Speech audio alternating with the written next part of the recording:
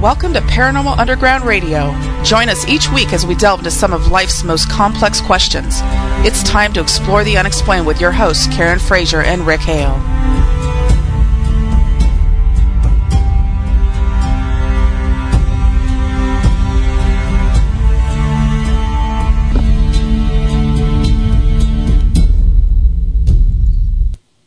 It is Thursday night, and if you can hear our voices, you're exactly where you need to be. She is Karen Frazier. I am Rick Hale. This is Paranormal Underground Radio at hazyradio.com. Welcome.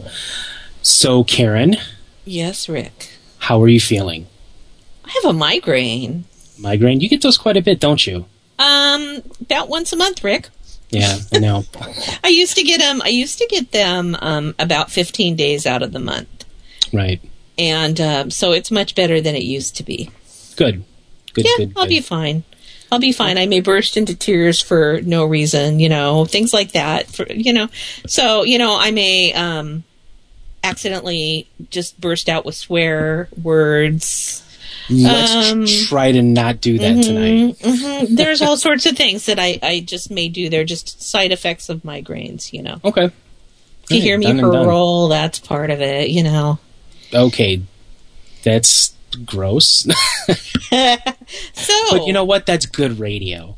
That is good radio. That's right. Karen puking live on the air. Woohoo! Only on Underground Radio. I understand that you are married to a crazy chicken lady. Yes, I am. I think Jamie has officially gone off the deep end with her chickens, and all thanks to Rob St. Helen, or as I like to call him, El Pollo Hombre. El Pollo Hombre. Yes, she was out in the rain talking to her chickens and making sure they had like warm blankets or something. Mm-hmm. Well, you know what? It's nice. It's compassionate. It is nice. It is compassionate, and but you know what? It could be worse. She could be crazy cat lady. Well, no, that's my friend Jenny Patrick.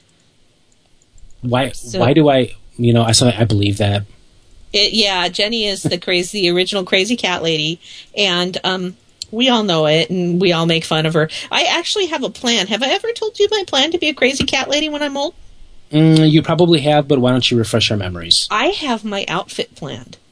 Okay. I'm going to wear the same outfit every day. First of all, I'm going to wear a wig that is askew. Okay. That's necessary. Okay. Then I am going to wear the lipstick that goes outside of my lips and on my teeth and stuff. Okay. My hair will be purple. So you're going to look like a transgender Joker then? No. I'm going to have on, one of those kind of old lady moo-moo type dresses, right? Okay. And instead of wearing pantyhose, I'm going to wear knee highs rolled down. I'm going to wear a cardigan, and in the cardigan, there will always be butterscotch in my pockets, and I will keep a Kleenex rolled up in my sleeve. You just described the old lady that lived down the street from us when I was a kid. Oh my God, that is definitely Mrs. Smith, like 110%. Was she Sounds covered just with like cat her. hair? Oh yeah, we would go over to her house. Yeah, my uncles would do her shopping for her because she was, back then she was old. My God, but she's probably in her 80s or even 90s back when I was a little kid. And you just described Mrs. Smith, on Clark Avenue, 110%. Well, I think that we all knew that old lady when we were growing up, and so that is the old lady that I plan to be. I think that you're well on your way. Yes, Patty texted to make sure I said I had butterscotch in my pocket. I did say that, didn't I? That I will always have butterscotch in my pocket. Would you like a butterscotch? Would you like a butterscotch and then come in and then talk about my cats? Yes, that was Mrs. Smith. Yep. She was this little old British woman. Yep. That's definitely Mrs. Smith all the way. Well, and so I just want you to know that crazy cat lady translates to crazy chicken lady. So what I just described is your wife's future. Okay. That's fine. I mean, she'll always be beautiful to me. And speaking of which, tomorrow is 11 years for us. 11 years married? 11 years married, yep. Oh my God, the woman is a saint. I know. And you know what? I always tell people that it's like 11 years and no parole. Not even time off for good behavior. Happy anniversary. That's exciting. 11 years. Jim and I will be 11 years in February. So you're a little ahead of us. So we are a little ahead of you. Congratulations, and when February rolls around. Yeah, if we even remember we have an anniversary. Sometimes it feels like we've been married so long that, we don't even remember those things anymore. Oh, and Jenny just texted me, and I would like to read the text to our audience. Okay. It is, not surprisingly, in all caps, and it has 1, 2, 3, 4 exclamation points at the end. It says... That's important. It says, I am not a crazy cat lady. Yes, you are, Jenny. Yes, you are, Jenny. Own it. All right, so we were going to go to break early tonight because our guests, who I'm going to let you mention in a minute, can come on a little early, and they can only be with us for about an hour, so we want to take our break early so we can get right to them. So who have our listeners won this evening, Rick? Tonight we have the legendary paranormal author, lecturer, all-around well-rounded paranormal researcher and investigators, Brad and Sherry Steiger. This is a huge show for me, huge influence on my life as a writer and a paranormal investigator. It's very exciting. So Here's what we'll do. We will take a quick break. We'll, give Rick just a few minutes to get Oliver clamped. And when we come back, we will be talking to Rod and Sherry Steiger. So stick around. Rod. Yeah, wrong person. Brad and Sherry Steiger. It's a migraine, folks. So stick around. This is Paranormal Underground Radio on the Hazy Radio Network. We'll be right back. Hi, this is Cheryl Knight, editor for Paranormal Underground magazine. And I'm Chad Wilson, Paranormal Underground magazine's publisher. Every month, Paranormal Underground magazine explores the unexplained by examining topics that range from haunted sites to ufology to cryptozoology. We also spotlight investigators and researchers who continue to pave the way in a field that seeks to answer some of life's most complex questions. If you want to read about topics like psychic phenomena, demonology, conspiracy theories, crystals and herbology, and much, much more, visit ParanormalUnderground.net and start exploring the unexplained today. Visit us today at ParanormalUnderground.net and get a 12-month digital subscription for 15% off the cover price.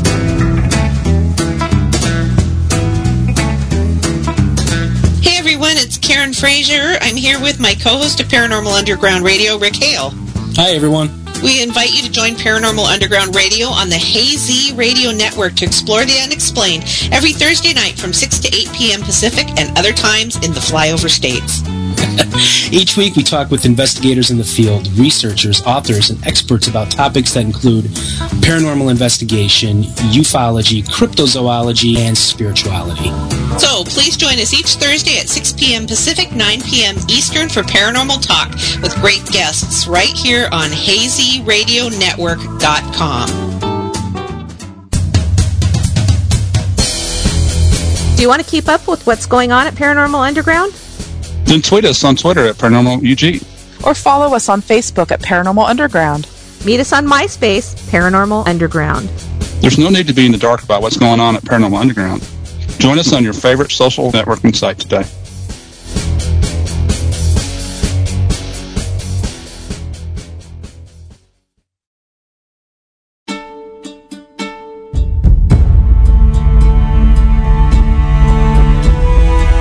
Hey, this is Karen Frazier, writer and radio host with Paranormal Underground. Since I wrote my book, Avalanche of Spirits, The Ghosts of Wellington, in 2010, people have asked me what happened next. In my new book, Dancing with the Afterlife, a paranormal memoir, my Wellington story continues. Dancing with the Afterlife is more than the continuation of the Wellington story, however. It's also the story of a lifetime of afterlife research and paranormal encounters. What I've learned has changed my life, and it might change yours as well. To learn more about Dancing with the Afterlife or to read an excerpt from the book, visit dancingwiththeafterlife.com. Thank you.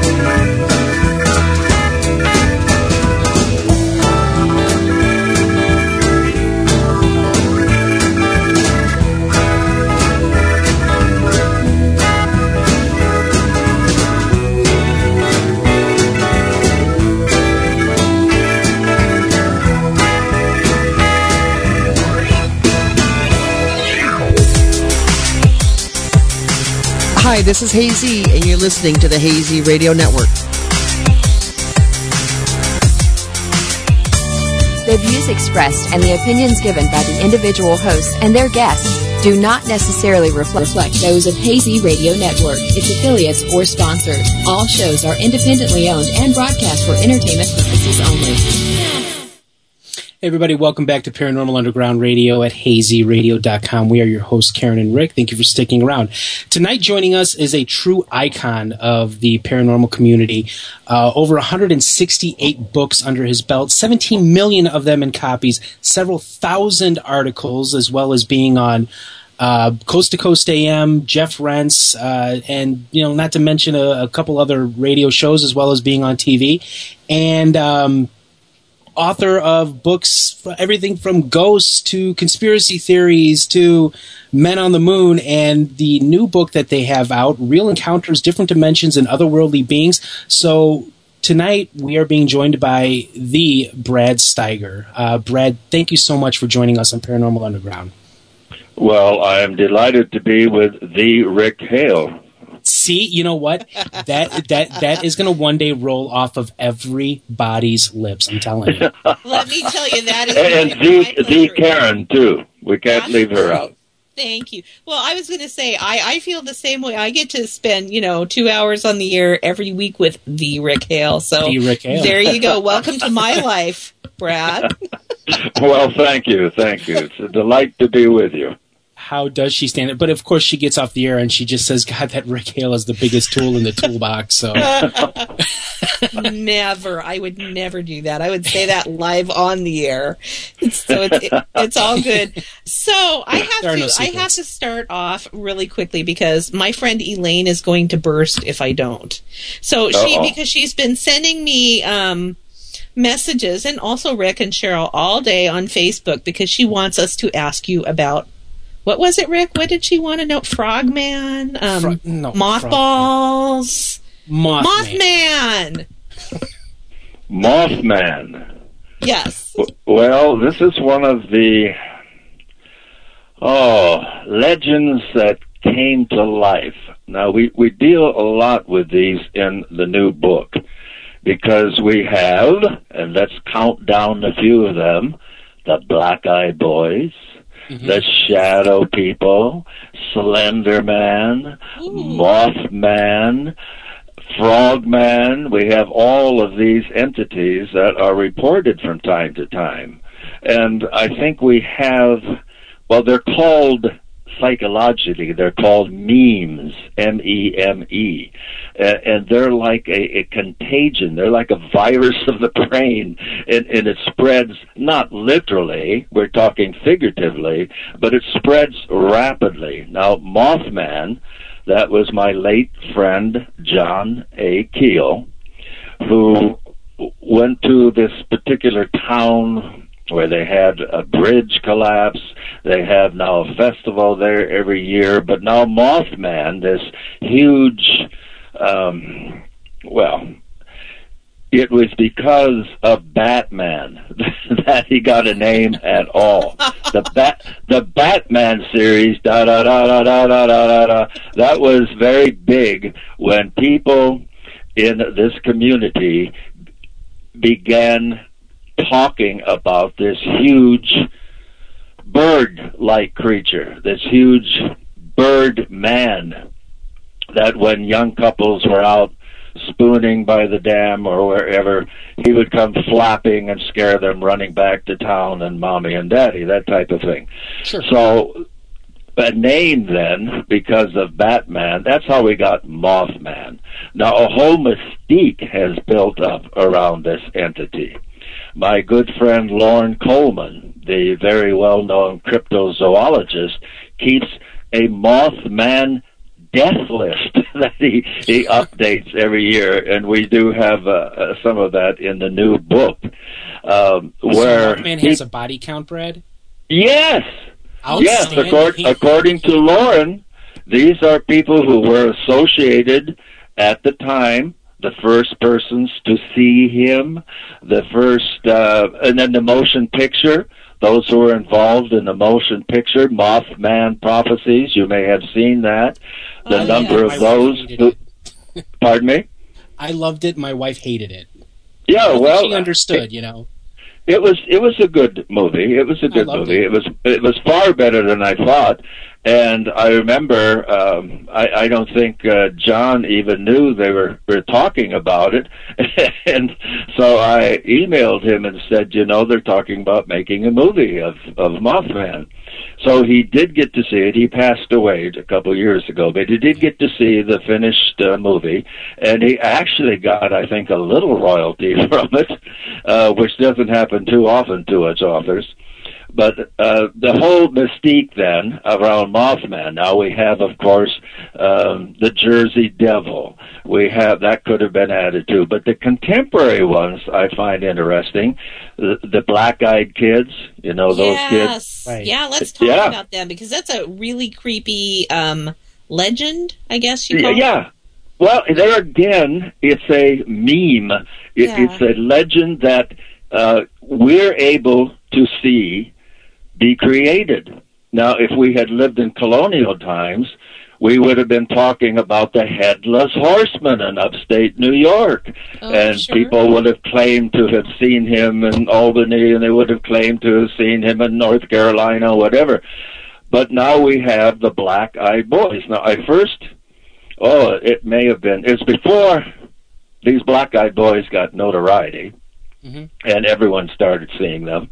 I got a very interesting series of emails from a young man who mentioned that he and his girlfriend and another couple were out, and as they came out of the restaurant, these young people, these young men, came up and started kind of harassing them, kind of giving them a bad time, and the guy said, "Come on, guys, beat it," you know. And they just happened to notice before they drove away that when he looked again, they seemed to have solid black eyes and then they took off. They went to a park. They spent some time there, and wouldn't you know it, as they were coming out of the park, there were these same boys. The same boys with those black eyes. And they thought, you know, this is getting creepy. How'd they know where we were going, where they're there? Well, let's ignore it. They got into the car. They went to a movie, I think, next, whatever. They came out of the theater, and there were those same boys leaning on their car. They really thought, this is getting too much. They went to the girl's apartment, which was on the ground floor. They hadn't been there very long, and the doorbell rang. When they came to the door, here were those boys with the black eyes, and saying, "Can we come in and use the bathroom?" You know, and they said, "No, you can't come in. You know, beat it, whoever you are." Sure. But this is something, interestingly, all the accounts I have, the ringing of the doorbell, and then, "Can we use your telephone? Can we use your bathroom? Can we just come in a minute? We're cold." It's some innocuous thing like that. But then we think way back in tradition, what does the vampire must do? He can't just come into your house. He has to be right. So there we carry on that tradition with the Black-Eyed Boys. They have to be. Now, I have also heard from people who, you know, so, "Oh, these poor kids, yeah, come in and get warm." And they rued the day. They regretted it. They tore the place apart and then just took off.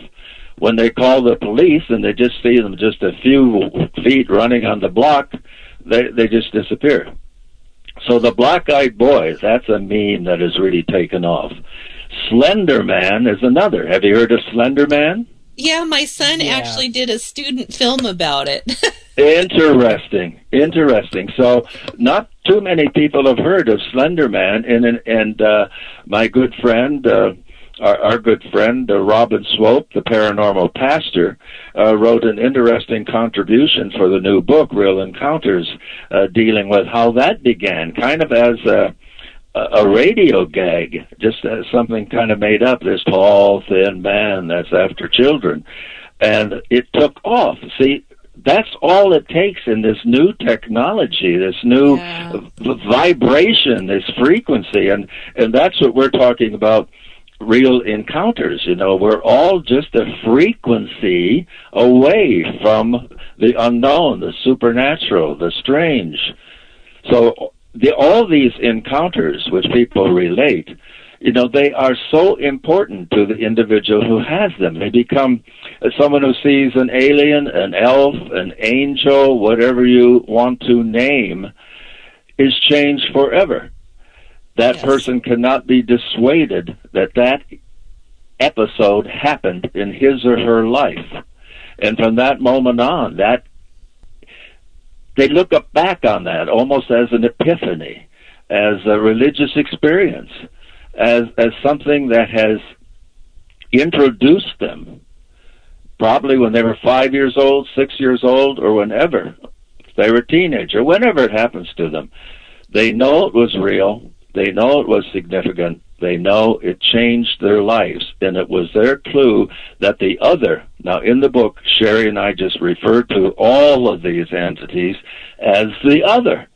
Because none of us really know who they are, what they are, why are they here, why are they interacting with us.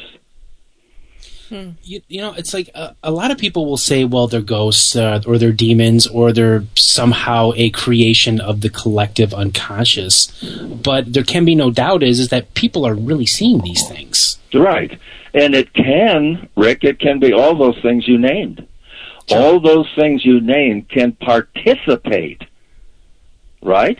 Sure. The collective unconscious. Archetypes. Sure. Look at the archetypes that we have for centuries. Now, Jason Offutt, the author who I think wrote probably the first... Oh, yeah, okay. Jason, the guy. Oh, yeah. Yeah, okay. So he wrote to me a while ago and said, have I heard of the Harlequin? Now, you know what the Harlequin is from Middle Ages. No. Yeah, okay. Yeah. It's kind of the Joker and had the mask, the Harlequin mask. Mm-hmm. And wore a suit that was probably black on one side and white on the other. That's kind of typical. Right. Now, he said people were citing the Harlequin. And I said, this is remarkable, because here we have another archetype, another creature, a collective unconscious being from the Middle Ages, suddenly surfacing again. Right. And that's what's so fascinating, because when we talk about the UFO phenomenon, we talk about abductees and contactees, you just overlay that on the fairy tradition, the fairy legends, who again would take... Pardon me? I was going to say, Brad, I am so glad that you mentioned that, because I've always believed that. I grew up in primarily an Irish-American family, and we had the beliefs in the Fae. And I tell people that it's like it's gone from the Fae to being aliens just in a matter of 100 years or so. I'm so glad you said that. Rick, we're right totally on the same page. And when you have a chance to get into real encounters, you will see that. Mm-hmm. This is something that, again, and I tell my experience in the book, I'm from a Scandinavian Norse tradition, where we have the Nissa, where we have the elves. And so we have a similar tradition. It's very similar to the Irish. Even the word spook, means a little person, not a ghost, necessarily. Right. So the gentry and so forth. So this is very important, because it took a while. I was a very young boy when Roswell occurred, but I was around when Roswell occurred. And because of, my reading in science fiction and my reading in the paranormal as it existed in 47, I was excited because they're here. I mean, they have come. They've landed. They're here. And then by the time I wrote my first book on UFOs, Strangers from the Skies, in 1966, and that became in 2 weeks, it was on the bestseller list. It was timing. It was timing. It just came out when J. Allen Hynek was talking about swamp gas, which he swore later he never said, but swamp gas in Michigan. So the book just came out at that time and just took off in 2 weeks, was on the bestseller list. So nuts and bolts, we were all excited. And then by the 70s, when I began to write books like Gods of Aquarius and so forth, I'm thinking, wait now. I may have been premature in my excitement. Are they really coming from outer space, or have they been here all along? And we've called them something else. We've called them the Fae. We have called them the fairy tradition. Clergy people argued, are the Fae really the fallen angels? Because they have these powers. But what did the Fae do? They would take children. They would leave one of their changelings. They would leave their changeling is literally, we can say today, will you agree with me, Rick? That's a hybrid. That's a hybrid, right? Well, that's exactly what it is. They have been working on hybrids for centuries. So this phenomena is not new, and to my disappointment and many others, I'm not saying there isn't extraterrestrial life in the universe, but this is not the gods coming down from the sky. They've been here all along. Interacting. They may well be, as we say in Real Encounters, they may well be a cousin species that has been here before we have, and some of them seem to be trying to help us get up to speed, and some of us say, well, you clods can really be of use as breeding material or some other task we might find for you. Sure. It's another thing too, about with the, between the aliens and the ancient legends of the Fae, the Gentry, is the abduction experience. Absolutely. That's the changeling, right? Yeah, that is, of course, sure. But I remember hearing stories and reading stories, of course, about people that would go into a fairy ring and they would fall asleep and they would come back hours, days, months, even years later. And it's like they were like, well, we went in there and we met with the Fae and we danced and I fell asleep. Exactly. That sounds like the abduction experience to me. Absolutely. And what would they say? Now, in some cases, they would come back and say, oh, I guess I fell asleep under the tree. They'd come into the village and they say, oh, my gosh, Sean, you've been gone for 3 weeks. Where have you been? I just fell asleep. I had a little nap. The reverse, then, people who thought they were gone for 3 years have only been gone for 3 hours. So time, as we know, is totally distorted by the Fae, and the fairy circle is exactly that. I mean, it was so interesting, and not many people will groove on this, but obviously you people will. When we were investigating haunted houses regularly, going state to state and so forth, so often... Yeah, psychic safari, right. So often we would see a fairy circle somewhere near the house. Really? Now, that didn't mean anything to the rest of the people on our group, but it surely meant something to me. A blending of phenomena. It happens all the time. And that's why Sherry and I say, what is the real phenomena? That's why we just have to call it the other. Now, we use the expression and the terminology of the person, the percipient, who is relaying this to us, but do we have then an alien, a ghost, a Bigfoot, whatever, or is this an intelligence that can manipulate us to see whatever we need to see at that time? And again, who we are may be exactly what we see. Right. And it's interesting that you bring that up too with the blending of the phenomena, because I think of high strangeness, and I live in Ingleside, Illinois, which is maybe about 40, 50 miles north of Chicago. And back in the 1970s, in what is now considered Antioch, was called Grass Lake, Illinois at the time, and it started off with something very innocent, with them seeing orange lights in the skies. And then it turned into people seeing creatures and having poltergeist-like phenomena. And I think it was Dennis William Houck who was the one that investigated this. And the only reason I knew about it was back then was because my uncle was friends with one of the kids that the phenomena was happening to. Mm-hmm. Nobody knew about this until almost the 90s that this had occurred.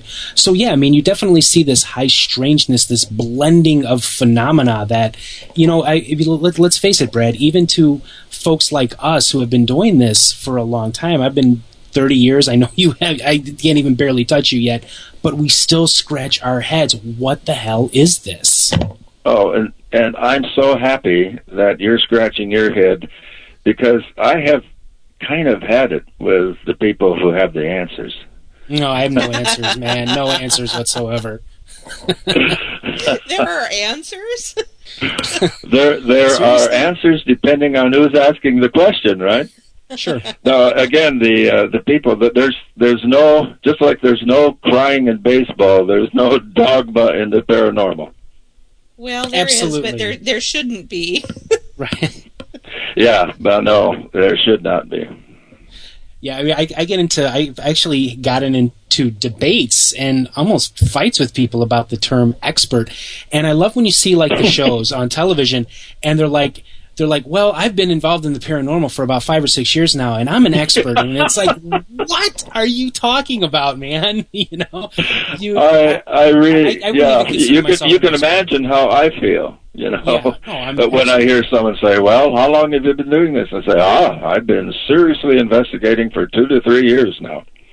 I had a young lady Ghostbuster say that she deserved her own reality ghost TV program, because she had been seriously investigating for several months now, and she had some incredible experiences. She should have her own television show. Okay, I just have that's so arrogant. I just have to ask, why does that happen? Why do people think that getting into paranormal means you get a television show? It just is. As you would probably guess, we are invited to appear. We get letters almost sometimes, weekly. But no, it's a two-edged sword, isn't it? There's one aspect of this that is positive, because now, I mean, do you realize when I started in the 60s, there weren't radio shows. There would be only a few shows that would have me on as a guest, because I was talking about strange things, and then they have a clause in their broadcast guide that they can't have anyone that would encourage belief. Now, the only television channel at that time that would let me come on was ABC. The other alphabets would have nothing to do with me. ABC will always have a warm spot in my heart, because they weren't afraid, and we did a number of national shows on that particular network. But again, why, as you say, why do you have a TV show? Now, some of these people I have talked to, and they seem quite alert, and they do seem to have some background.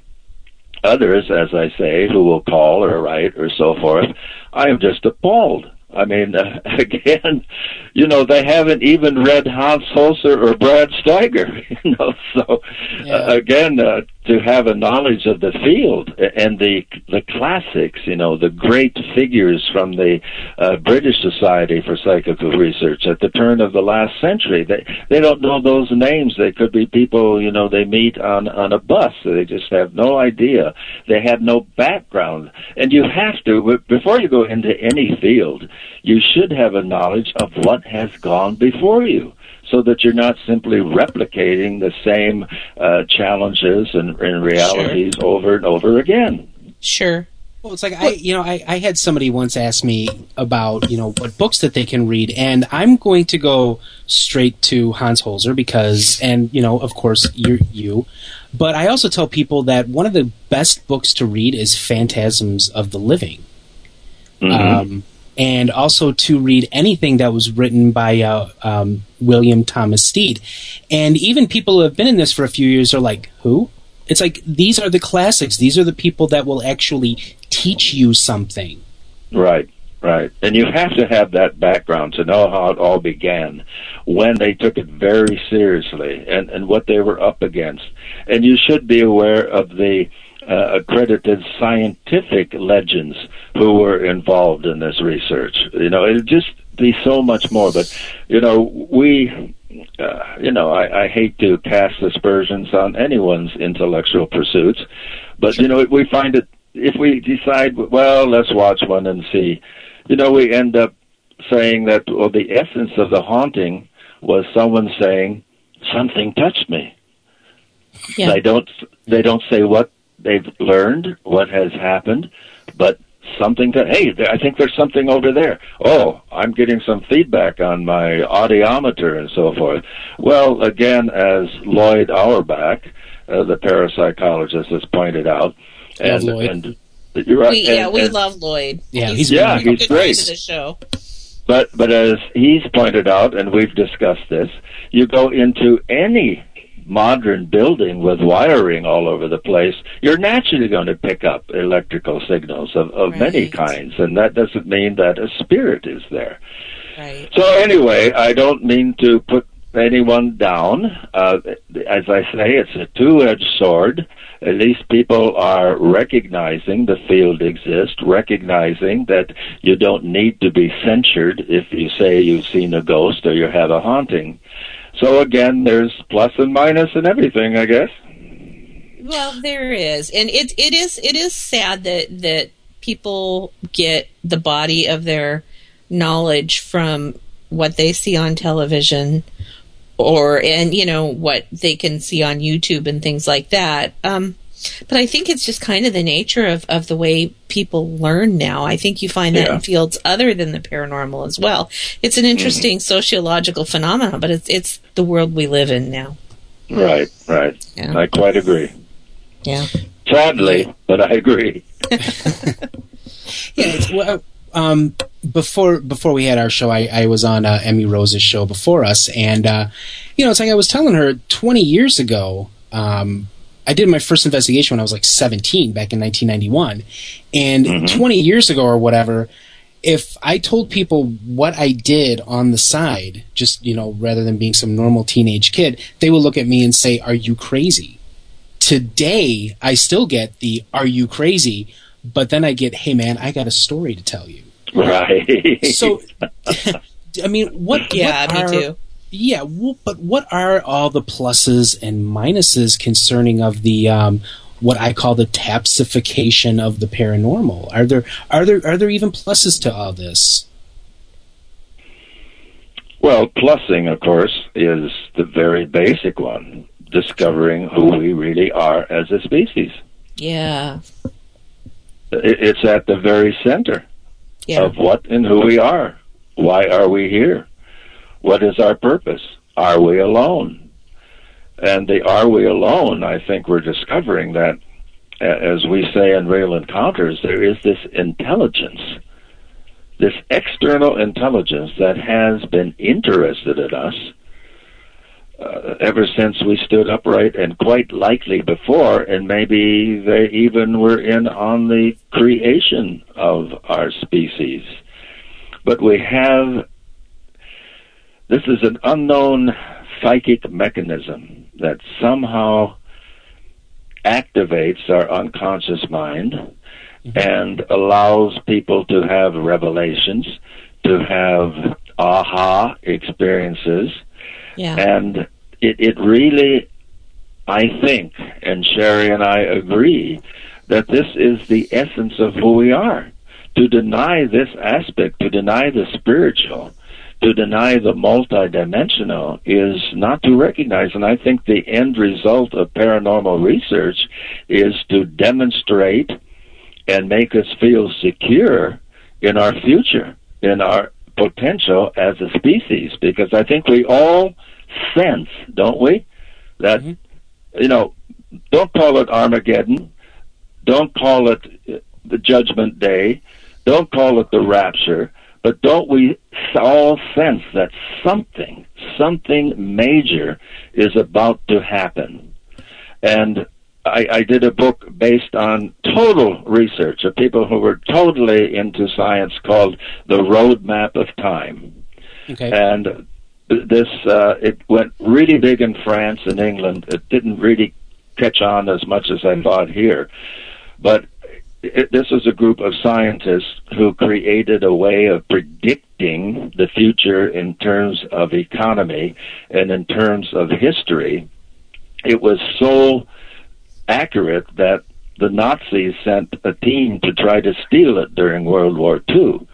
So these men had passed the veil, and an individual bought it and literally brought the laboratory to me, like a semi-trailer truckload of research materials, which I distilled as best I could into Roadmap of Time. And their prediction was exactly that. I was astonished to see that in 2020, something very major, and they went so far as to say, our old world begins to die, but a new world is being born. Now, this is two hard-nosed scientists, and that stays with me, that phrase, an old world is dying. And I think those of us who are tuned into the paranormal and this research have that feeling that an old world, our world, at almost 78, I don't recognize the world I grew up in the 30s. Sure. Yeah. I barely recognize the world I grew up in, and I'm in my 40s. So exactly. Yeah. Exactly. We know it's changing. And I see, we saw our 2-year-old granddaughter on Monday night pick up, what is it they call it? A pad, one of those. The iPad. iPad. A 2-year-old, and she was working it. Yeah. So does my better little boy. than I work mine. Yeah, and I don't even know, what she is. I thought she was just making little child motions over it. But no, as her father pointed out, no, she's picking her topics, she's picking this and so forth. So, we have now this whole intrusion, and I kind of look at that, but maybe a liberating aspect as we kind of blend into technology. So the world that I was born into in 1936, only a semblance, only vestiges of that exist. We're evolving something, and we don't know yet, is it going to be good or bad? But it's going to be a blending. But whenever I hear people talk about doomsday and Armageddon and so forth, that phrase from these two scientists comes back, Maxwell and Wheeler, comes back to me. But a new world is being born. And I think as we understand more about who we really are, the better our species will be. And how do we learn that better and more completely and more conclusively than in researching the paranormal? That's where we find out who we really are. I absolutely, I couldn't agree more.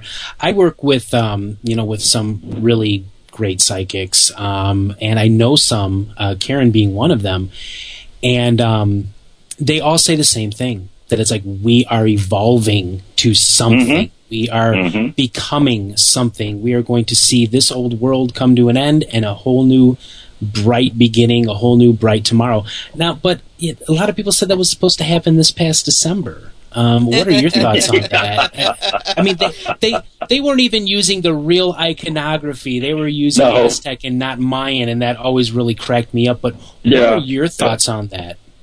Well, exactly what you just said. All of these, the Mayan calendar and so forth. We just, Sherry and I just shook our heads, and say, what? They don't even know what they're talking about. Mm-hmm. As you say, the iconography, and we have this in many cultures. An end of an age. The end of an age. We all speak of that. We speak of that in our culture, the end of an age, not the end of all existence. But it's so easy for those who do things by rote, who say their prayers by rote, who say their thoughts by rote, who really have no original thoughts of their own. that's why I think I just want to go back and then kind of blend it in here. The contactees. Now you say people are saying, the psychics are saying, no, we're coming to an evolution. We're coming to a spiritual evolution, a psychic evolution, whatever you want to phrase it. But that's been the central message of the contactees. Back in the 60s, I began focusing on the contactee. At that time, everyone thought they were kooks. And I thought, oh, wait now, because I had come from psychical research, going to spiritualist camps, talking to psychics, talking to mystics, and now I'm suddenly talking to individuals who, now this is before internet, and that makes a big difference. That has changed so much, the internet. But in those days, we're talking mid-60s, if I talked to a contactee in Illinois who gave me a message, and then I talked to a contactee in Nova Scotia who gave me a message, word for word, and then I talked to someone on the West Coast who gave me a message, word for word. I think, how could they? But they all name the same entity that they claim came from a shining, glowing UFO. Mm-hmm. Now, whatever that device was that altered their consciousness, they were giving a message, and that's essentially what the contactee says, is that we're about to undergo an evolution of consciousness, of spirit, if you will, soul, if you will, whatever you're comfortable saying. But isn't that what the angels have been saying for centuries? Isn't that what the mystics have been saying for centuries, preparing us? Because, again, however you read the Bible, but we are told over and over in the Bibles of the Hindu, we're told in the Bibles of all religions, that time for these entities is but a moment. For them, what may be centuries for us. Right. So the warning, like a great circle, really began thousands of years ago, which would be but a blink of the eye to them. So they've been trying to prepare our species for this great evolutionary jump for decades. Sure. Yeah. So Elaine in chat wants to know if you think that psychic abilities are evolving, or is it just that people aren't hiding them anymore so that it can grow? That is an excellent question, Elaine, and it's something Sherry and I discuss over and over, and one day we'll go one side and one day we'll go the other. I think in one sense, well, this sounds like a cop-out, but I'll have to say it's both. I think that they are evolving because people are more aware of them, and they are allowing them to happen. Yes. Now, I don't agree in forcing this. When the Sixth Sense came out, I see dead people, the little boy said. Yeah. I was appalled at the number of parents who wrote to me asking how they could train their child to see dead people. Really? Oh, my God. You're kidding me. I wish I were. Because you know what, my 17-year-old does, and he wishes he didn't. It's an uncomfortable thing for a teenager or a child to have. Yes. Yeah. And I finally developed a kind of form letter applicable to each individual that we've sent to these people who write, because we say, this is not what you encourage a child to do. Now, if the child has demonstrable psychic abilities, and it doesn't seem to be any way to live, then please help him. Be there as a source of comfort and strength. But to encourage someone, to pick open the budding, like any flower that's beginning to bud, if you take a needle and pick that bud apart, you're going to kill the plant. You're not going to free it sooner. So we would use that metaphor, that analogy, but if you have a child you think has ability spontaneously, then be there as a comfort, a solace, and a guide, but do not encourage a child who would rather watch cartoons to become a psychic medium. That is a no-no. That is an abuse of your role as a parent. Well, and wow. I know from my own experiences that it comes in its own time. Right. You know, and because I know adults also who say, gosh, I wish I had these abilities. And, you know, I say to them, look, this is my greatest gift, but it's also a lot of times my greatest curse because I happen to be, I'm empathic. And so, and I'm physically empathic. So that's a very difficult thing to have. It's also the source of all compassion that I have and everything else. But I don't understand people wanting to force having these abilities if they don't, you know, if they're not there naturally. No. Oh, sorry. My dog's barking. It's something, you know, that I think those of us who have this gift, sometimes curse, recognize, you know, that it's very important, the encouragement and the right kind, but it is difficult to live with, and one has to recognize that. So, again, I also have the same feeling, I guess, about various psychic development courses and so forth. I think that should wait until you're an adult as well. If you feel, as friends of yours say, you know, that I feel I have a little of it, and I feel if I encouraged it, an adult, I think it's fine. But to send a child situation with our oldest daughter, she began by telling me what I would find when I went to a particular haunted house or haunted college or haunted church. She would begin to describe what I would find, and at first it was just, oh, that's nice, but then, you know, it happened as she said, and I saw that she was developing, and we talked a little bit about it. Then when I came back one time, I found out that she was giving readings to 40, 50-year-old women. And here she is, you know, 11 years old. Wow. Yeah. So it finally reached the point where my secretary, of all people, excuse me, had contacted her to go to their apartment that they thought was haunted. Well, luckily I had come home in time. And I said, wait, you're not, I'm going with you. Oh, yes, please, Daddy.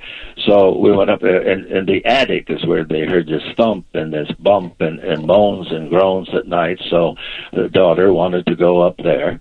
She lay down on an old rusty cot that was there.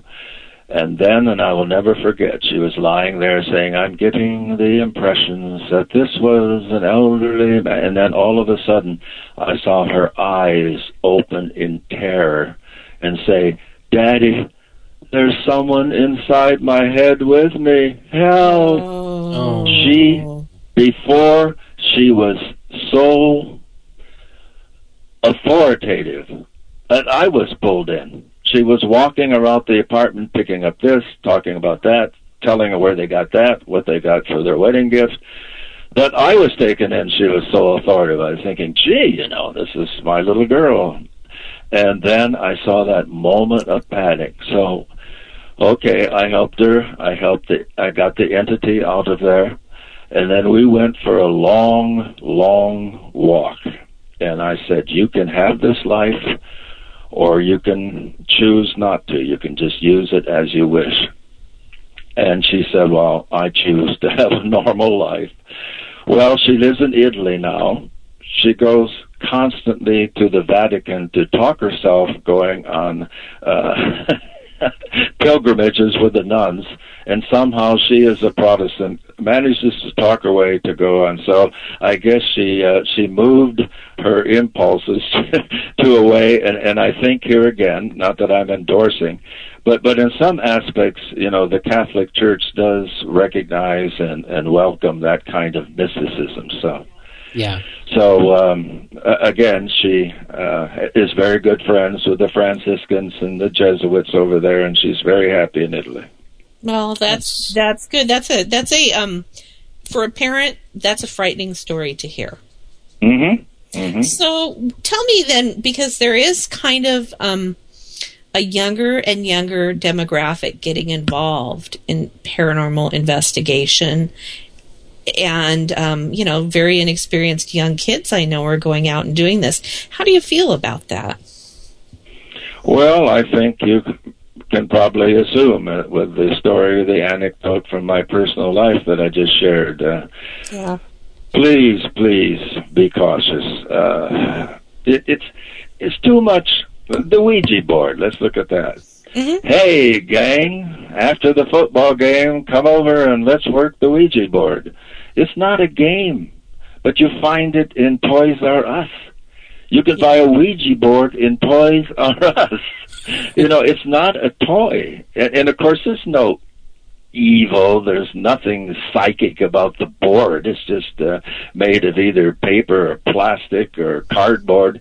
But it's the doors that it can open, the doors that it can swing wide.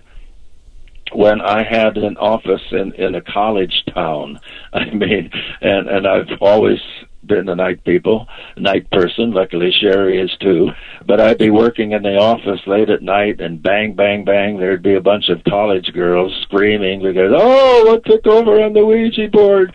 It had been so great. It had been wonderful. We've been doing it one night a week for months, and all of a sudden it became horrid and swore at us and said horrible words. So, again, the whole idea of we see it on TV, it fits into the categories of the various reality shows, and I think that's just not the approach. Sure. I guess Sherry and I have always regarded it, from the shamanistic point of view. I've been adopted by the Seneca tribe, and Sherry is Swedish and Chippewa, and she spent time with many shaman, and so have I, and we kind of feel. We don't mean to be arrogant, but I think in a classic sense, shaman doesn't just mean Native American. There's shaman all over the world, and individual and indigenous tribes. And we kind of approach things from that, that to be a practitioner, if you will, of this field, you have to spend serious time in research, prayer, devotion, study, and really, I think it is a duty that some people feel and have throughout all time to be able to help their fellow beings, to be both human and animal. And I think that it requires that kind of devotion and not the game aspect or making it into a sport. Yeah.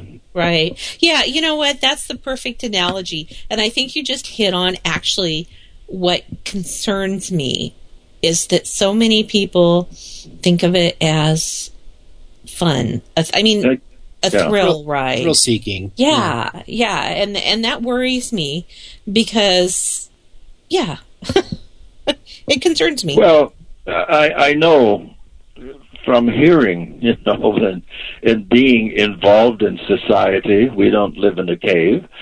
I overhear where kids, go to a haunted house after the football game or go here. And a lot, again, I find a certain amusement in that. The number of young people and others who have been picked up for invading privacy or for, sure. You have no right to go into someone's old house just because you think it's spooky, So trespassing is a very real law in our society, and I've been, and again, sadly, and there's nothing to chuckle about this, I have seen a number of cases recently where a young man or young woman has fallen out of a attic window and been killed or horribly injured because they were. And to me, what they're doing is playing ghost hunting. Yes. Yeah, and that is something that's frightening. One of our friends, actually, who's asked you a couple questions, Elaine, in chat, actually, that's her sole focus is trying to educate people about all the safety risks and how they can be safer if they're going to do it, because people are going to do it, and people are going to do it for fun and thrills, whether whatever anybody thinks about them. Just like kids are going to do it, whether we tell them they can or not. So we might as well give them as much education as we can to help them stay spiritually and emotionally and mentally and physically safe. Absolutely. I'm right full bore with that. And I think Elaine should put together a little e-book or something, where she's in the process. Yes, she is. Well, good for her, because it needs to be done, because even a habitué of going to old houses who hear us speaking right now is going to think, well, that doesn't apply to me because I'm super special and super careful. Right. Sure. I know. So we only have about 5-10 minutes left with you, and so I wanted to give you the opportunity, Brad, to talk about anything you want, especially the new book. I understand that the reviews have been great. So can you tell us a little bit about the new book and maybe give it some promotion so people will get out there and buy it? Yeah, I would love to, of course. This is a book we feel very special about, as I may have said. This is one that includes more personal material, our own experiences. We've been asked, for years, where you write about so many different things and so many different people's experiences. What have you experienced? What have you undergone? Besides just the investigations, the personal. So we have a good number of those, including our own near-death experiences, and again, how we met. And it was astonishing because an angel brought us together. I was seated beside a woman at a lecture, and she suddenly turns to me and asks if I've seen Sherry Hansen lately, and she brings me greetings from Sherry Hansen. They take a course together, and I said, oh, how nice. And as it unfolded then, this woman never had met Sherry, and Sherry had never met this woman. But because of the woman saying, Sherry is in town, Sherry, and she is an ordained minister. She was doing weddings. I found her name in the book, and it was just incredible how we call this lady our fairy godmother, because unknowingly. But again, it demonstrates how if you're supposed to get together with someone, they, quote unquote, will see to it that you are. So we share that experience. We share many interactions that we've had. But basically, we cover, and as some people have said, we really didn't leave anyone out, any being, whether it's ghost, spirit, alien, monsters, angels, demons, creatures from other dimension, and we show how all of them really become part of a teaching mechanism where we feel this intelligence has been interacting with us in an effort to learn more about us, to communicate certain basic truths, but this multidimensional intelligence probably masks itself in as many physical forms as possible that are acceptable to us. This intelligence tunes in, knows exactly what will speak to us, what type of being would communicate, and starts to transmit. It starts a point of contact. It happens to many of us when we're children. It happens to others at various times in their life. But once this doorway has been opened, then somehow the psychic mechanism, which probably can't explain, and we can't shake our heads and it would fall out, but somehow it activates the unconscious mind, the higher self, if you will, within us.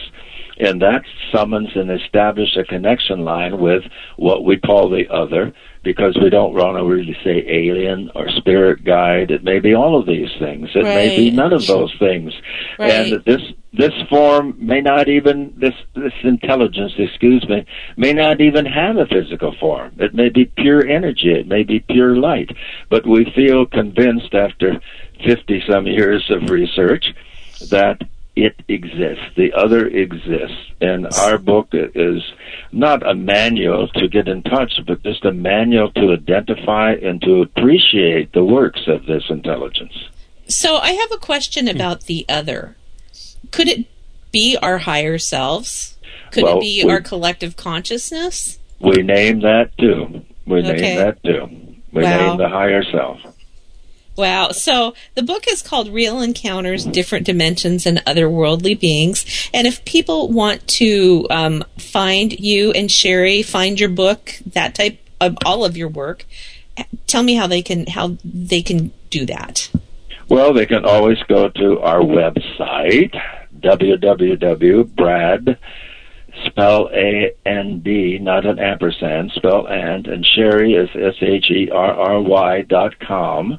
The book can be found in, of course, Amazon, Barnes & Noble, all the electronic bookstores. And let's not forget about your friendly local bookstore. That physical local bookstore is having trouble in this day and electronic age, so patronize your book dealer. Oh yeah, I love bookstores. I can spend hours. We have just a little one. I live in a little tiny town here in Western Washington, and we have one little bookstore in town, and I love spending time in it. It's great. Mm-hmm. So I'll tell him you sent me. Do that. I will. Okay. Brad, thank you so much. This has been amazing. Rick, now do you have any last question you want to sneak in? We have them for 2 minutes. The only question that I have is, Brad, is I hope that we can have you back again, because there is just so much to cover. Yes, that'd be fantastic. Well, that sounds great. I've certainly enjoyed being with you, dear folks, and happy Halloween. Oh, this is our season, isn't it? It's our time of year. That's right. So the website, everybody, is bradandsherry.com. It's SHERRY, and the and is spelled out. So, Brad Steiger, I'm sorry that Sherry couldn't join us. Please tell her for us that we hope she feels better. Well, thank you, and she sends her best to you. All right. You have a great evening, and please come back anytime. Let's count on it. All right. Thank you, Brad. Thank you, Brad. Good night. Stay in touch. Oh, we will. All right, everybody. That's Brad Steiger. And we are going to go to break. And when we come back, several people sent questions after our conversation with Bishop Long. And so he has answered those questions. And so we're going to talk about that after the break. Stick around. It's Paranormal Underground Radio on the Hazy Radio Network. We'll be right back. Hi, this is Cheryl Knight, editor for Paranormal Underground magazine. And I'm Chad Wilson, Paranormal Underground magazine's publisher. Every month, Paranormal Underground magazine explores the unexplained by examining topics that range from haunted sites to ufology to cryptozoology. We also spotlight investigators and researchers who continue to pave the way in a field that seeks to answer some of life's most complex questions. If you want to read about topics like psychic phenomena, demonology, conspiracy theories, crystals and herbology, and much, much more, visit ParanormalUnderground.net and start exploring the unexplained today. Visit us today at ParanormalUnderground.net and get a 12-month digital subscription for 15% off the cover price.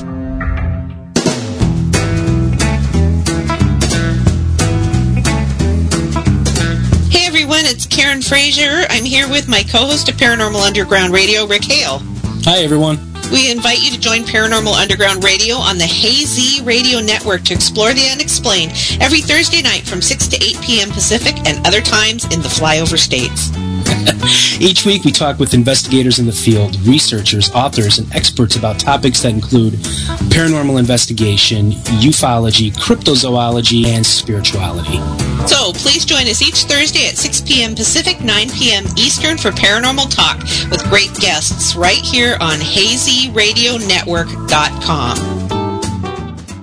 Ranger Station. Yeah, hi. I'd like to report a bear sighting in the forest. 1 second, I'm having a smoke. Next thing I know, I'm face-to-face with Smokey Bear. Wow. And he told me it only takes one spark to start a wildfire. Did you know 9 out of 10 wildfires are caused by humans? I had no idea. That's why Smokey's famous and you're not. If you see someone in danger of starting a wildfire, step in and make a difference. Brought to you by the U.S. Forest Service, your state forester, and the Ad Council. Learn more at SmokeyBear.com. Only you can prevent wildfires.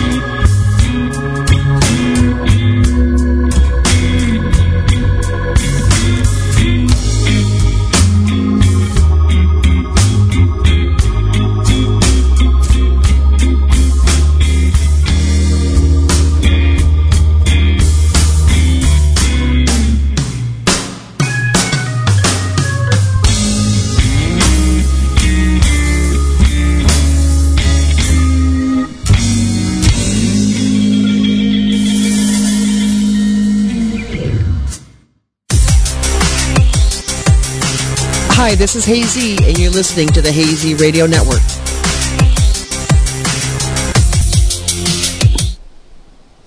Hey everybody, welcome back to Paranormal Underground Radio at hazyradio.com. We are your hosts, Karen and Rick.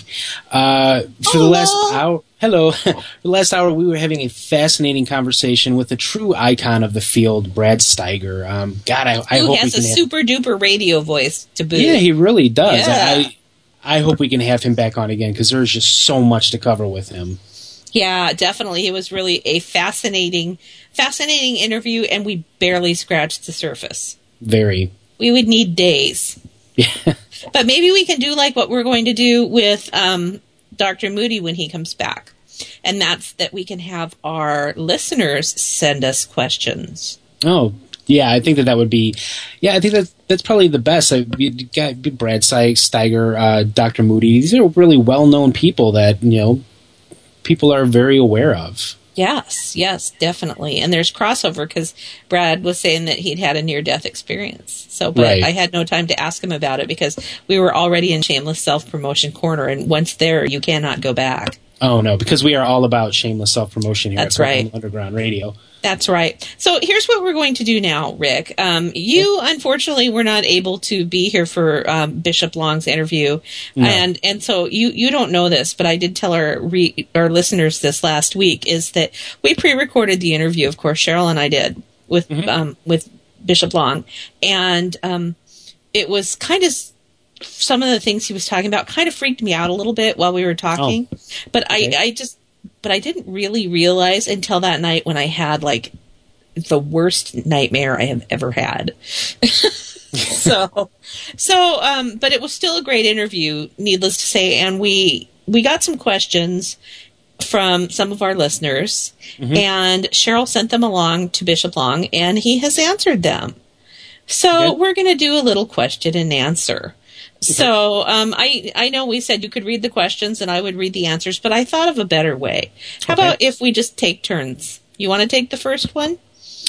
Sure. I'll take the first one. All right. The first question is from Vicky, and Vicky asks, how does a normal person distinguish when it's a demon or just paranormal? Okay. Are you going to read the answer too? Oh, I thought you were going to read. Oh, okay. I'll read the answer. There you go. Okay, I got it. He writes, hello, Vicky. Thank you for the question, and that is definitely a question that I get asked a lot.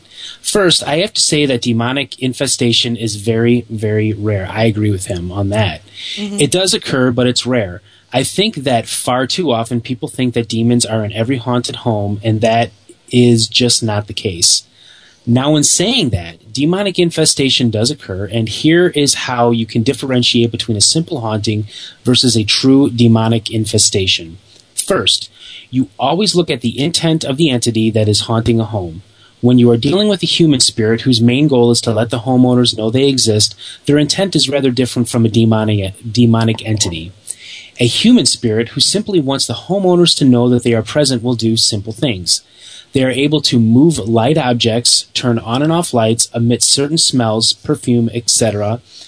They do not wish harm on the homeowners at all. They just want to let them know that they are there. That is true.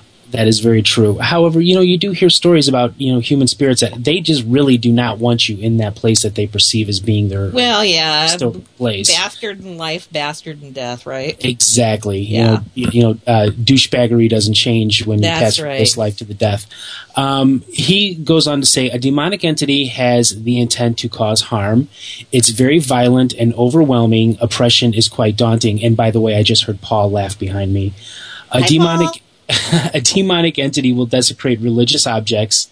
Animals can be harmed. Scratches can occur. Loud banging often happens, and a horrible, rotten odor will emit from rooms of the house, and the source of the smell cannot be established. Nice. The goal of the demonic is to eradicate the intellect and will of the individual through the stages of infestation and oppression. When that occurs, the individual can no longer fight, and they ultimately give in to the demonic's will. There you have it, Vicky. And yes, that's scary stuff. All right, so my question is really, really fast. Okay. Brian wanted to know, what was the chapter out of Deuteronomy that Bishop Long referred to near the end of his recent interview on Paranormal Underground Radio? Hey, Brian, thanks for the question. It was from Deuteronomy 18, verses 10 through 11. I'll have to dig my Bible up somewhere. I might need an archaeologist to do it for me, but just to see what that is. Let's see. Next question comes from Dave. Do children who read books that contains a name of demons unknowingly create connections by joking around with others and saying the names they learn? Bishop Long writes, hey, Dave. Dave, can you read this? Now, Dave, if you are reading this, you and I now have a connection. You now know that I am aware of your identity, and now you are aware of mine, and therefore a connection has been made. That is why I tell people to avoid using the name of demons. Great question. Uh-huh. So a little lady named Karen, who didn't get enough time to ask questions last week, has asked this question. Is 666 really the mark of the beast? And if so, why? And his answer, I told Cheryl, what did I say? I said, well, it was enlightening, but not, no. Anyway, his answer is, well, there are some theologians, how do you say that? Theologians. Theologians who have disagreements with the number. Depending on which translation that you adhere to will really determine which number you believe is the true number of the beast. You see, the Greek manuscripts displays the numbers as, and then he writes some Greek things, which translates as 666. Now, Revelation 13:18 says, "Here is wisdom. Let him that hath understanding count the number of the beast, for it is the number of a man, and his number is 666." Now, if you review other manuscripts, such as Papyrus 15, that is the manuscript written in Greek on papyrus, it reads the number as 616. However, Saint Irenaeus in the 2nd century stated that this translation was incorrect and that 666 was the proper one. But St. Jerome, several centuries later, left 616 in. So the translation of the number is still debated even today amongst scholars. So we don't know. Yeah. And I always remember that quote, here, who hath wisdom from, of course, the number of the beast by Iron Maiden, which is one of my favorite songs. Oh, and you get to read the last question from a little fella named Chad. Oh, my goodness. How come I get the hard ones? Okay. From Because I let Chad. you go first. Yeah. So, you had it planned the entire... I did. You don't have a migraine headache. This has all been a giant conspiracy. Actually, it's starting to feel better. Good. I'm glad. This question comes from Chad, and it is a long and lengthy one, my friends. Chad asks, what if you find yourself in a situation where you feel like a demonic presence is present and you do not believe in the Christian God? Does an exorcism by a member of Catholic clergy work in that particular case, or do you need to seek someone out who is more of your beliefs? Let me explain my question first. I would think that when a demonic infestation is occurring, it involves those at the location and in addition to the location. So if someone is of a more spiritual belief and a Catholic priest is brought in, will the effect be the same? That's a great question. Or will the spiritualistic person's disbelief in the Christian God and thus the Catholic priest's method cause the exorcism not to be as effective or not effective at all? Boom. Good question. That's a good question. And I'm kind of like in Chad with that because I'm not a Christian. I don't really believe in demons as the fallen angel variety. But so it's like I'm kind of like with him on that. Bishop Long says, fantastic question, Chad. Let me say this to you. I have had a case in which the family were not Christians, but they most certainly had a major issue occurring within the home. This was not a demonic possession case, but it was an infestation issue. After the cleansing of the home and after the activity completely stopped, the family sincerely thought about their path and they converted to Christianity. This was their decision based on the blessing and the realization that evil does exist, but so does good. I do agree with that. This is very important to point out. I can perform 1,000 minor rites of exorcisms on a home, but unless I know the root reason as to the cause of the infestation in the first place, then I am just wasting my time because it becomes a revolving door. There are a variety of reasons as to why a demonic infestation could occur. There could have been a pre-existing infestation before the homeowners moved in to the home, or someone could be playing with the Ouija board or provoking. So, great questions, great answers.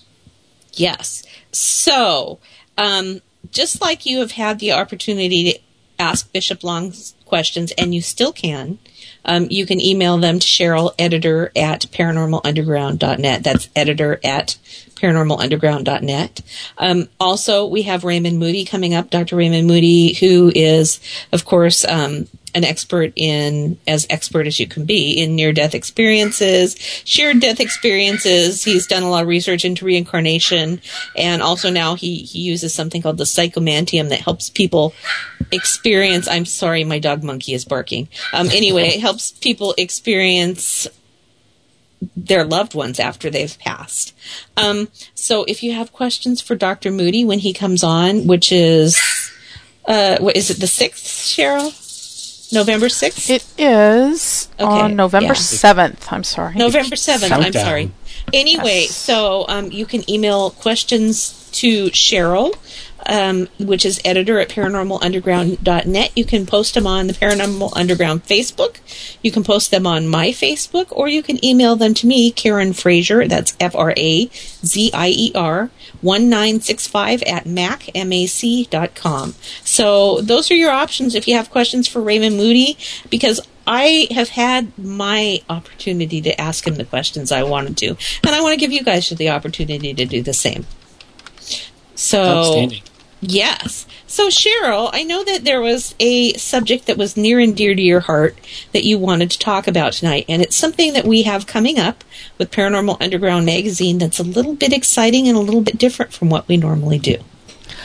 Do you know what I'm talking about, or do you need I believe you are talking to a special project that we are working on. It's called a ghost hunting and gear guide. Yes.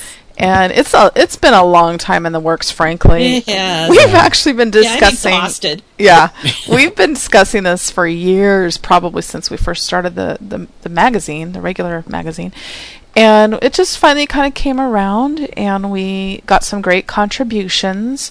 And I still don't know a published date right now, but it's either going to be, here at the end of 2013 or at the beginning of the next year.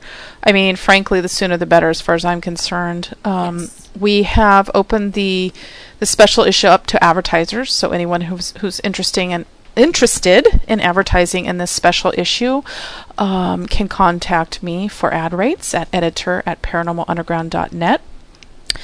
And also, we are going to be probably expanding this guide into a book. And so yes. A shorter version will be available, as all of our magazines are, so it'll be available on our website. And then a longer expanded version will be made into a book that can be available at the online or at Kindle and that kind of thing. So let's talk about some of the very luminous people who have contributed to this wonderful guide. We have some great input in this guide, and I'll just throw out a few of our writers. We have Lloyd Auerbach. In fact, he came up earlier in our interview with Brad Steiger. Yes. Mm-hmm. We have Ben Hansen. Yes. We have Shannon Sylvia, who you would know from Ghost Hunters International. Also, you would know Ben Hansen from Sci-Fi's Fact or Faked Paranormal Files. We also have Dr. Barry Taff, who is a frequent writer for Paranormal Underground magazine. He's let us run one of his articles. And we have a lot of our good friends writing for us, like Elaine Davison. She allowed us to republish her safety article in this special issue, which I think is important to get out there. Of course, we have your hosts tonight, Karen Frazier and Rick Hale, with some awesome submissions. We have John Jack Kenna, who is great with equipment reviews and does a lot of testing on equipment. And then we have the Ghost Gadget guy, Michael Kravchuk, who's submitted an article. We have Andy Selfridge, who has written for us in the past about various equipment. And we have also Michaela Rand, a.k.a. Silver Moon Medicine, who wrote an article about how you can use non-traditional equipment if you're so inclined in your investigations, such as crystals and all sorts of different things. And then we have Mitch Silverstein, who works with Shannon Sylvia on some equipment that wrote for us. And so we have a great lineup of authors who kind of expand the range from the everyday paranormal investigator to a serious equipment-focused investigator that may have been around for a while. So articles really run the gamut between someone who's just interested in getting started to someone who wants to know about, laser grids and, thermal imagers and that kind of, more advanced and some kind equipment. of unconventional equipment as well. I mean, I did a top 20, and some of the stuff that I list in there is actually pretty clever uses of things that you wouldn't think of as paranormal equipment. Yeah, definitely. I think your top 20 is a great roundup for people. People even doesn't Monkey know we're on the air? She's playing. She almost never barks. Fine. She's like the quietest dog, but she's playing right now. We'd miss Monkey if we didn't hear her barking every week. I mean, come on. No, Monkey never barks. It's always Nikki you hear bark. Oh, is it? Oh, I thought it was Monkey. Okay. No, monkey never barks, huh? Mickey's the one who's afraid of everybody. Oh, okay. Anyway, back to the Gear Guide. Yes, it's fantastic. I'm really excited about it, and we hope that you will look for that and be excited about it as well, because it's a really neat project that a lot of people have worked on. It is, and I just want to mention it's not just about gear. We also have some helpful articles on how to work with clients, how to collect information, how to conduct an investigation, and then how to review evidence, as well as, it's going to be about 100 pages, and this is the short version. Yeah, the short one. So I did want to also mention something as you were talking about Michaela, because some of the stuff that she works with, she actually works with like herbs and oils and things. Yes. And she has this oil and she sells it. And it should come with a warning. Okay. She calls it Breath of Spirit, and I've used it twice on investigations. And one of them is the really intense experience I wrote about in Paranormal Underground about the USS Turner Joy, which is, and the other one was on another investigation, and they are two of the most intense psychic experiences, empathic experiences I've ever had in my life. The stuff works. So, can I run down a few of the things she talks about in her article, because she does really comprehensive overview of some of these non-traditional paranormal equipment. She talks about dowsing rods. She use those. Yeah. She talks about using pendulums. Yeah, I use those. Yeah. She also covers Ouija boards and seances. I use Ouija boards sometimes. I know that's controversial. Some people say just don't touch the things. Others say they're just like an EVP recorder or an audio recorder. So it's pop culture. Yeah. She talks about use of common radios. Talks about mirror gazing, voodoo dolls, stones, oils, and herbs. Yeah. More about stones and oils separately. I do use stones. I use stones for protection. Yeah. So it's really interesting to go beyond just, looking at audio recorders or thermal cameras and seeing this different aspect of paranormal investigation where you use these tools that aren't, maybe widespread out there to try and communicate or to try and do different experiments with. So I think that's a huge area that's really untouched in a lot of ways. And sometimes it gets a bad rap unfairly, I think. Well, it's not scientific. Right. And that's kind of what I cover in my in the article that I submitted. That was Mickey. See, that's Mickey.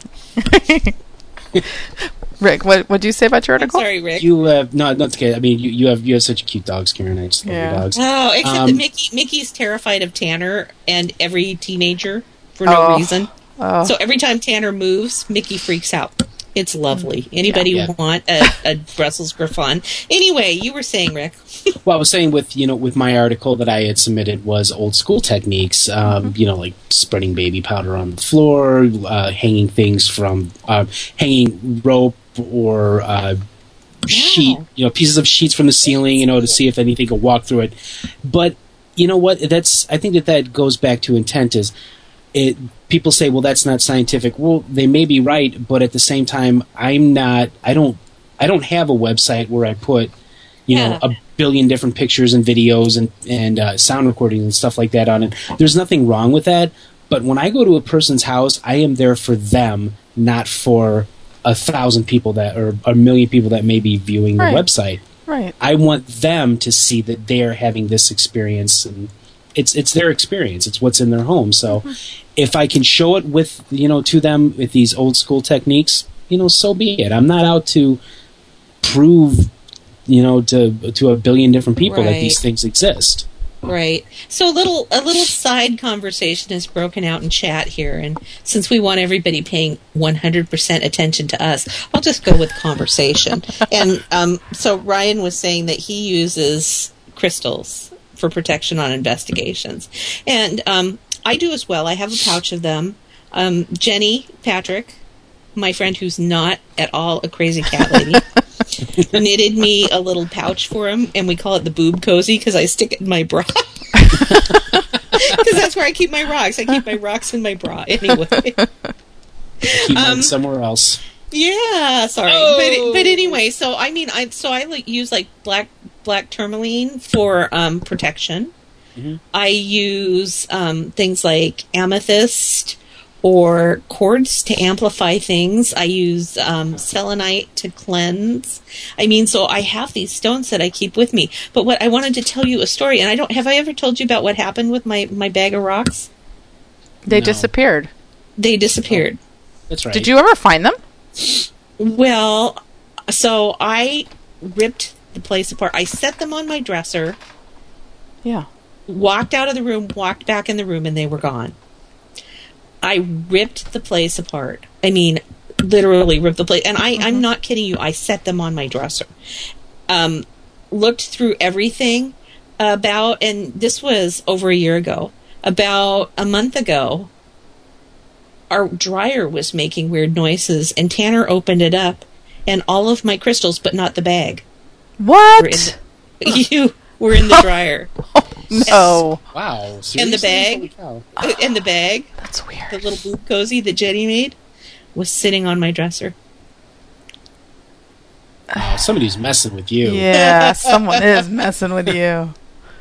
Isn't that crazy? After a year?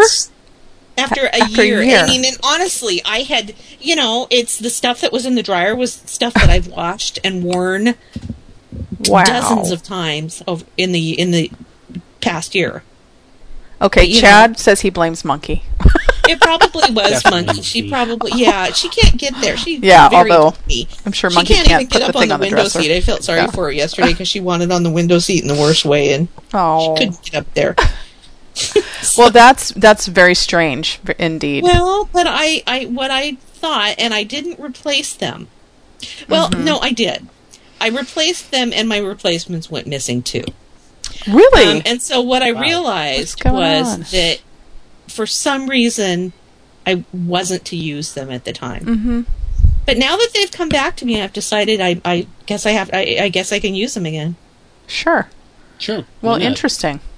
Isn't that weird? It is. It's beyond weird. Yeah, that's... Well, and I mean, this isn't like, put 2 socks in the dryer, right. 1 sock comes out. It's not something like that. I set them on top of my dresser, and there were no clothes on top of my dresser. I mean, I've got a jewelry box on top of my dresser and a mirror, just a couple of little things. Nothing that it could have got caught up in. I searched the floor around. I searched through my drawers. I searched through all of my pockets. Elaine wants to know where the replacements are hiding. I don't know. They'll turn up in the washer next year. They'll show up at some point. Yeah. Whatever. Wow. Yeah, that's a great story. Isn't that a weird story? Oh yeah. Well, I'm glad they came back. Well, I have another story about my house since we have some time and we're just sort of gabbing. Cool. Okay. So, and I maybe I've already told you guys this. If I did, just stop me.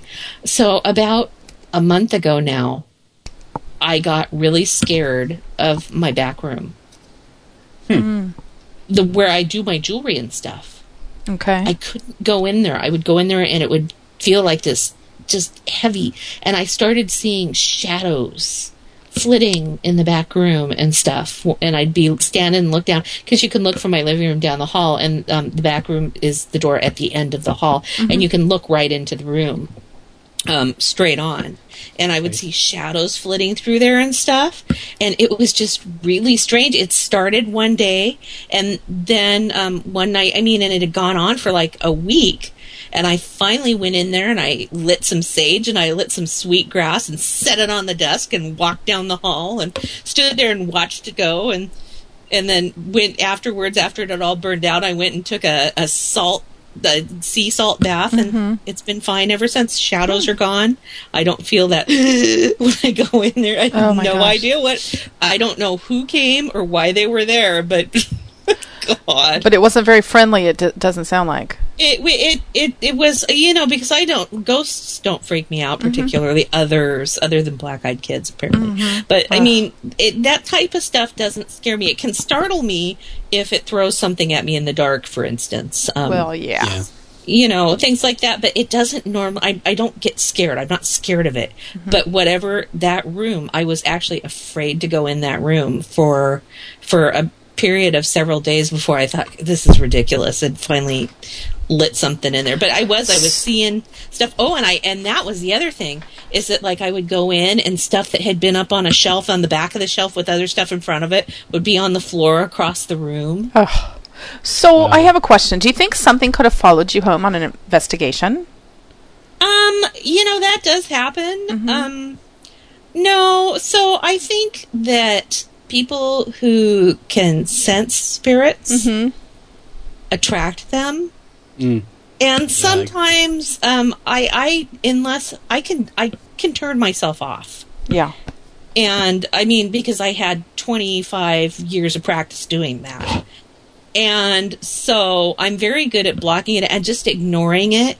And so they have to start doing crap to get my attention.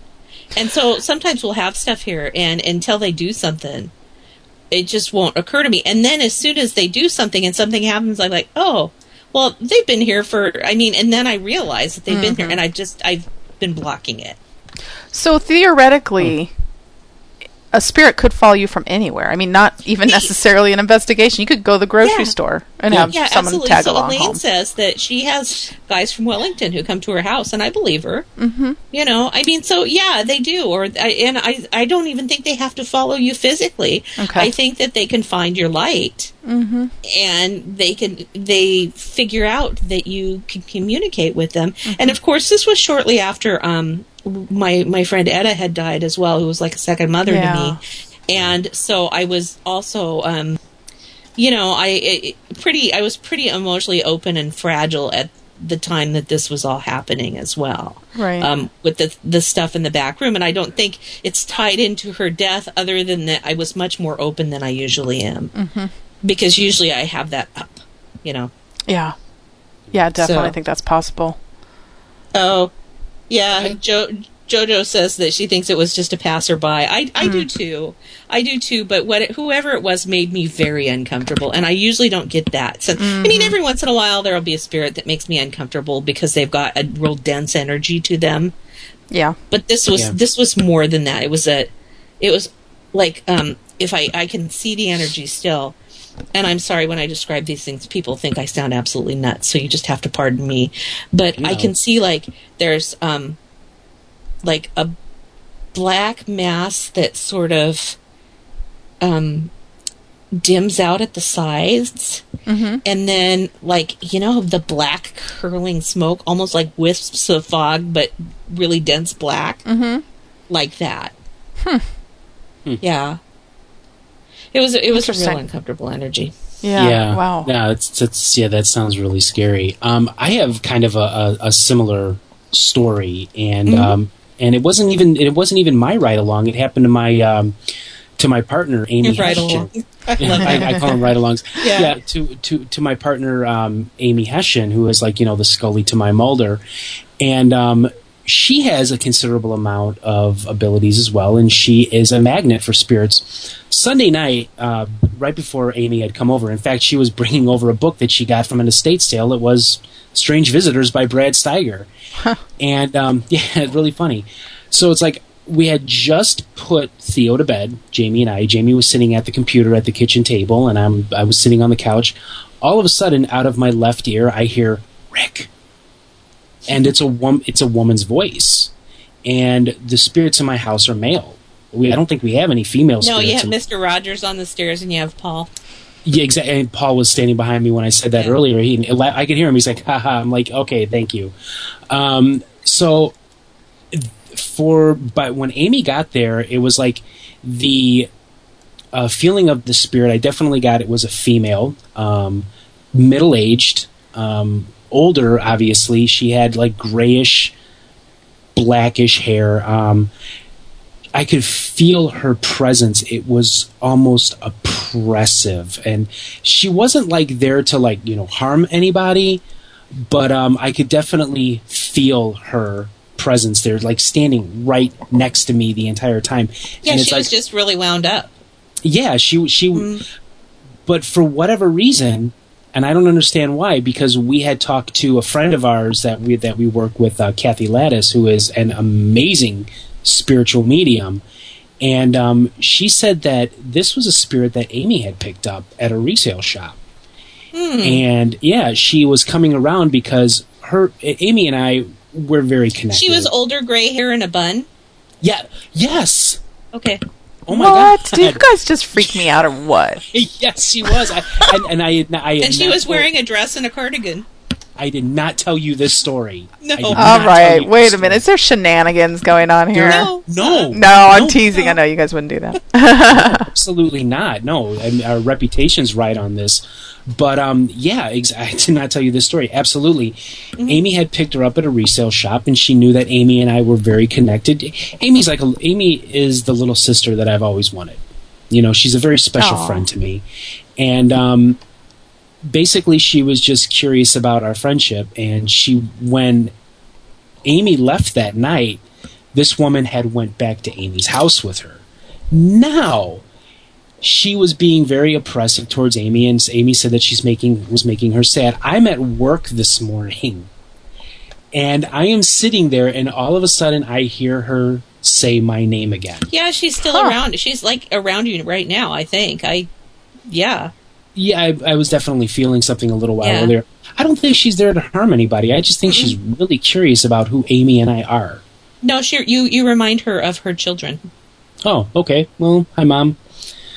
So, I mean, it's just, you know, it's not something that... Yeah, she's not upset. She's kind of wound up. Yeah, I mean, when she was standing behind me, I maybe oppressive is the wrong word, but like her energy, like, because you said the energy was dense. Her energy was very, very dense, and it was her energy it's not dense, it's agitated. There's a difference. Dense is heavy. Right. She's agitated. I have a question. So what is she agitated about? I don't have that for you because I'm not really good at doing things really far away, but I can see her and feel her, and she's agitated. Yeah. So how does this information come to you, Karen? Gee, that's a good question. It depends. Because it seems very clear to you. All of it. Well, I saw her. Okay. Visually? In my head. In your head? So sometimes I see her, I feel their energy. So everybody has a vibration to me. So you feel different to me than Rick feels, than Jim feels, than my mother feels. And everybody has a feel to them. And so, like, if I get a certain, say, like, you know how you know that the phone's going to ring and it's going to be your mother, for instance. Yeah. Okay, that's because you're picking up on a vibration that is your mother's vibration. Your mother feels differently to you than your sister, for instance, or your son, correct? Yeah. Right. Okay, so I get the sense of those vibrations. When I say agitated or heavy, it's like an itch inside of me or a weight inside of me. If I were agitated, I feel their emotions. I feel their physicality. I feel like if they're in pain physically, if they had a heart attack. I had the time where we had a client and I walked into her bedroom and the room started to spin. And all I could feel was like the room spin, drop, black. The room spin, drop, black. And there was a picture, and I asked her about it, and she said it was my stepmother's. And I said, did she die of something to the head like a stroke? She was like, yes, she died of a stroke. Okay. Wow, okay, that amazes me. Because you even knew she had a bun. Well, I saw her bun. Okay. There's no way. It's kind of a messy bun. I mean... It's a messy bun. Okay. Yeah, I mean, I do get that. I do get that sense, like you said. I mean, that it's very dense. But yeah, I guess you could say I get more of frustration rather than agitation. Yeah, but it's interesting, and we only have a couple minutes. But I know other people.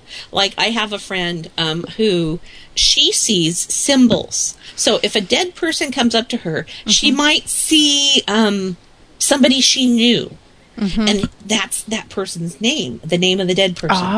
But it's linked with something she knows. Or she might see a gavel, and that's her sign for maybe that there was a court trial involved, or things like that. Okay. Gotcha. Yeah, because it seems like, I mean, certain psychics can see things in different ways, and I find it really interesting because some see symbols. Yes. But then others see really specific information down to names and appearances, and it just blows me away. Well, the other thing I get is that I get downloads of information where suddenly I just know crap. Mm-hmm. Okay. Yeah. And that's actually one of my biggest ones is I just know stuff. Okay. Wow. Yeah. Oh, and I am a little bit clairaudient, but not as clairaudient as other things. But I'll hear like voices and stuff too. Mm-hmm. So yeah. All right. So what do we have next week? Because we just have a minute. Oh, okay. We have, by the way, thanks to Brad Steiger. It was an amazing interview. I really hope he can join us again, because I can't wait to hear more. Next week, on October 24th, we have author Bill Bean joining us. He's the author of Dark Force. He will talk about a haunting that he endured and some things that he's working on now. I know he has a movie that's, I think, in production, or maybe has wrapped up. Okay, we got to jump to November 7th. That's Dr. Raymond Moody, folks. Come back, join us for part 2. Send us your questions. Right, send questions. And then we're going to talk some UFOs on November 14th with Bruce Pearson. Sweet. And then wrapping up November 21st, we will be talking some afterlife, near-death experience, life between lives, hypnosis with Bryn Blankenship. Yep, and I've had that done. I love talking about that. Yeah, good stuff. I should have that done. You totally should. The life between life stuff. The past life stuff is interesting, but the life between life stuff is transformative. It is. It's crazy. Yeah, it's transformative. Oh my gosh. Yeah. It's amazing. Unbelievable. Okay, so we are... Go ahead, Rick. I was just going to say, Nancy is always telling me that she wants to do a past life, but I said to her, I'm like, I'm afraid I was a serial killer. She's like, no. It doesn't matter she's if like, you were. She's like, you were a warrior. Like, I'm down with that. There you go. It doesn't matter if you were. I mean, everybody has lives where they had lives of virtue and where they had lives of being just jackwads. I mean, that's how we learn. So that being said, I'm leaving it on jackwads. Okay. So come back next week, 6 p.m. Pacific, 9 p.m. Eastern, other times in the flyover states. Hey, it's been great having you with us tonight. Brad was amazing. Paranormal Underground Radio on the Hazy Radio Network. Good night. Good night. Good night, everyone. Would like to be a guest on Paranormal Underground Radio? Email editor@paranormalunderground.net. Until next time, keep exploring the unexplained at paranormalunderground.net. Please join us next week for Paranormal Underground Radio on the Hazy Radio Network.